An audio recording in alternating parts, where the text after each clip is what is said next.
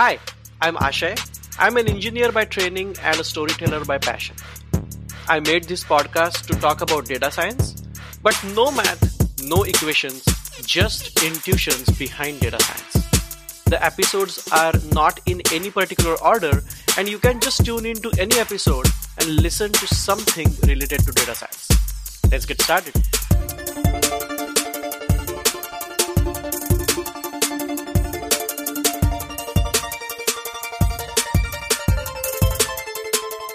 So in this episode, we are going to talk about some ground truths in data science. And before we dig deeper into the ground truths, let's get some basics clear in our heads. So for data, a population is a universe of possible data that you can have. Okay. And there are some attributes to that population. For example, there could be a population mean, population variance, population standard deviation. Those attributes of a population are called parameters of a population. And sample is basically a set of observations from that population. And then for sample, we can have same attributes such as sample mean, sample variance, sample standard deviation, and those are called statistics of a sample. Or like one attribute is called statistic of a sample. So mean is a statistic of a sample, but mean is a parameter of a population. Okay. Now, the first ground truth.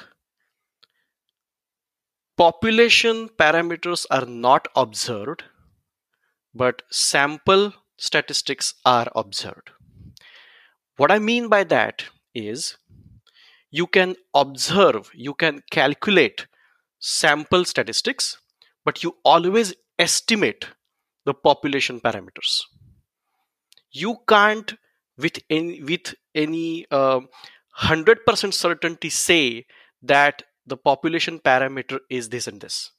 You can with 100% certainty say what the value of sample statistic is, but you can't say with 100% certainty what is the value of population parameter.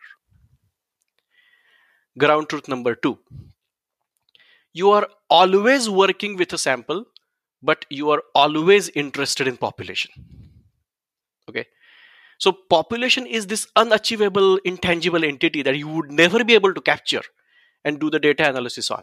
In fact, it is impossible to do data analysis on population because it is infinite. It's like an ocean of data, and the sample is a drop in the ocean. So just like it is like you cannot count the number of objects in the universe. You can only count what you see in your frame of reference, and that frame of reference is your sample. Now, the situation here is even though we cannot determine anything definite about the population, we always want to estimate parameters about the population. We are always interested in population. And that's why whatever we can do to make our estimates better for the population parameters, we do that. Even though if it means that we say our estimates are correct in some confidence interval and not necessarily completely correct, we say that. And mind you, the estimates for the calculation for population parameter is never going to be correct because it is an infinite universe of data. Now, this estimate of population parameter can take many forms. So simplest estimate is mean, right? So there is a sample mean and there is a population mean. You calculate the sample mean, but you estimate the population mean. So for that, you say, I estimate the population mean with some confidence interval. Okay. Now, this is true for one-dimensional data, right? So when you have one-dimensional data or only one feature of data available, like in one episode, I talked about like heights of kids in one class. So if you just talk about heights of kids, you can calculate the sample mean if there are 20 kids. But then you are going to estimate the parameter of the population of kids and say that for the population mean is going to be such and such with some confidence interval. Now, for multidimensional data, where variables are dependent on each other and you are trying to find correlations between variables, or in supervised learning methods you are trying to find some equation to predict a sample space.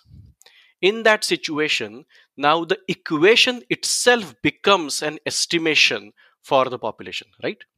And that's why every single term in the equation is going to have some uncertainty associated with it, because you can only calculate the equation for the sample that you have in front of you.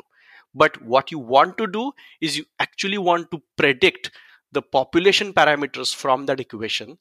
And that's why you will have some kind of uncertainty or some kind of confidence interval associated with every single term of that equation. Same is true for decision trees. Now, when you want to find some estimate for population parameters with such equations, this is where data validation comes into picture. And we'll talk about data validation in some other episodes. But what you have in supervised machine learning methods is you have a training data. With that training data, you train your model. Now, keep in mind that this model is trained on a sample training data. And then you have validation data with which you can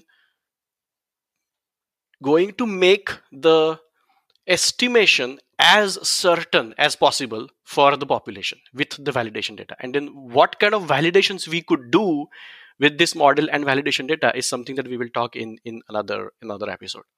And then you have test data, where you are going to test your model on that data. But then test data is basically an unknown sample space where you will apply the equation to the test data and predict the future. So basically, all we need to understand in data science is you are always working with a sample, but you are always interested in population. You calculate the sample statistics, but you estimate the population parameters. And you always want to estimate the population parameters no matter what. Whatever you can do to make the population parameters as with as much confidence level as possible, that's what you do in data science. Thank you.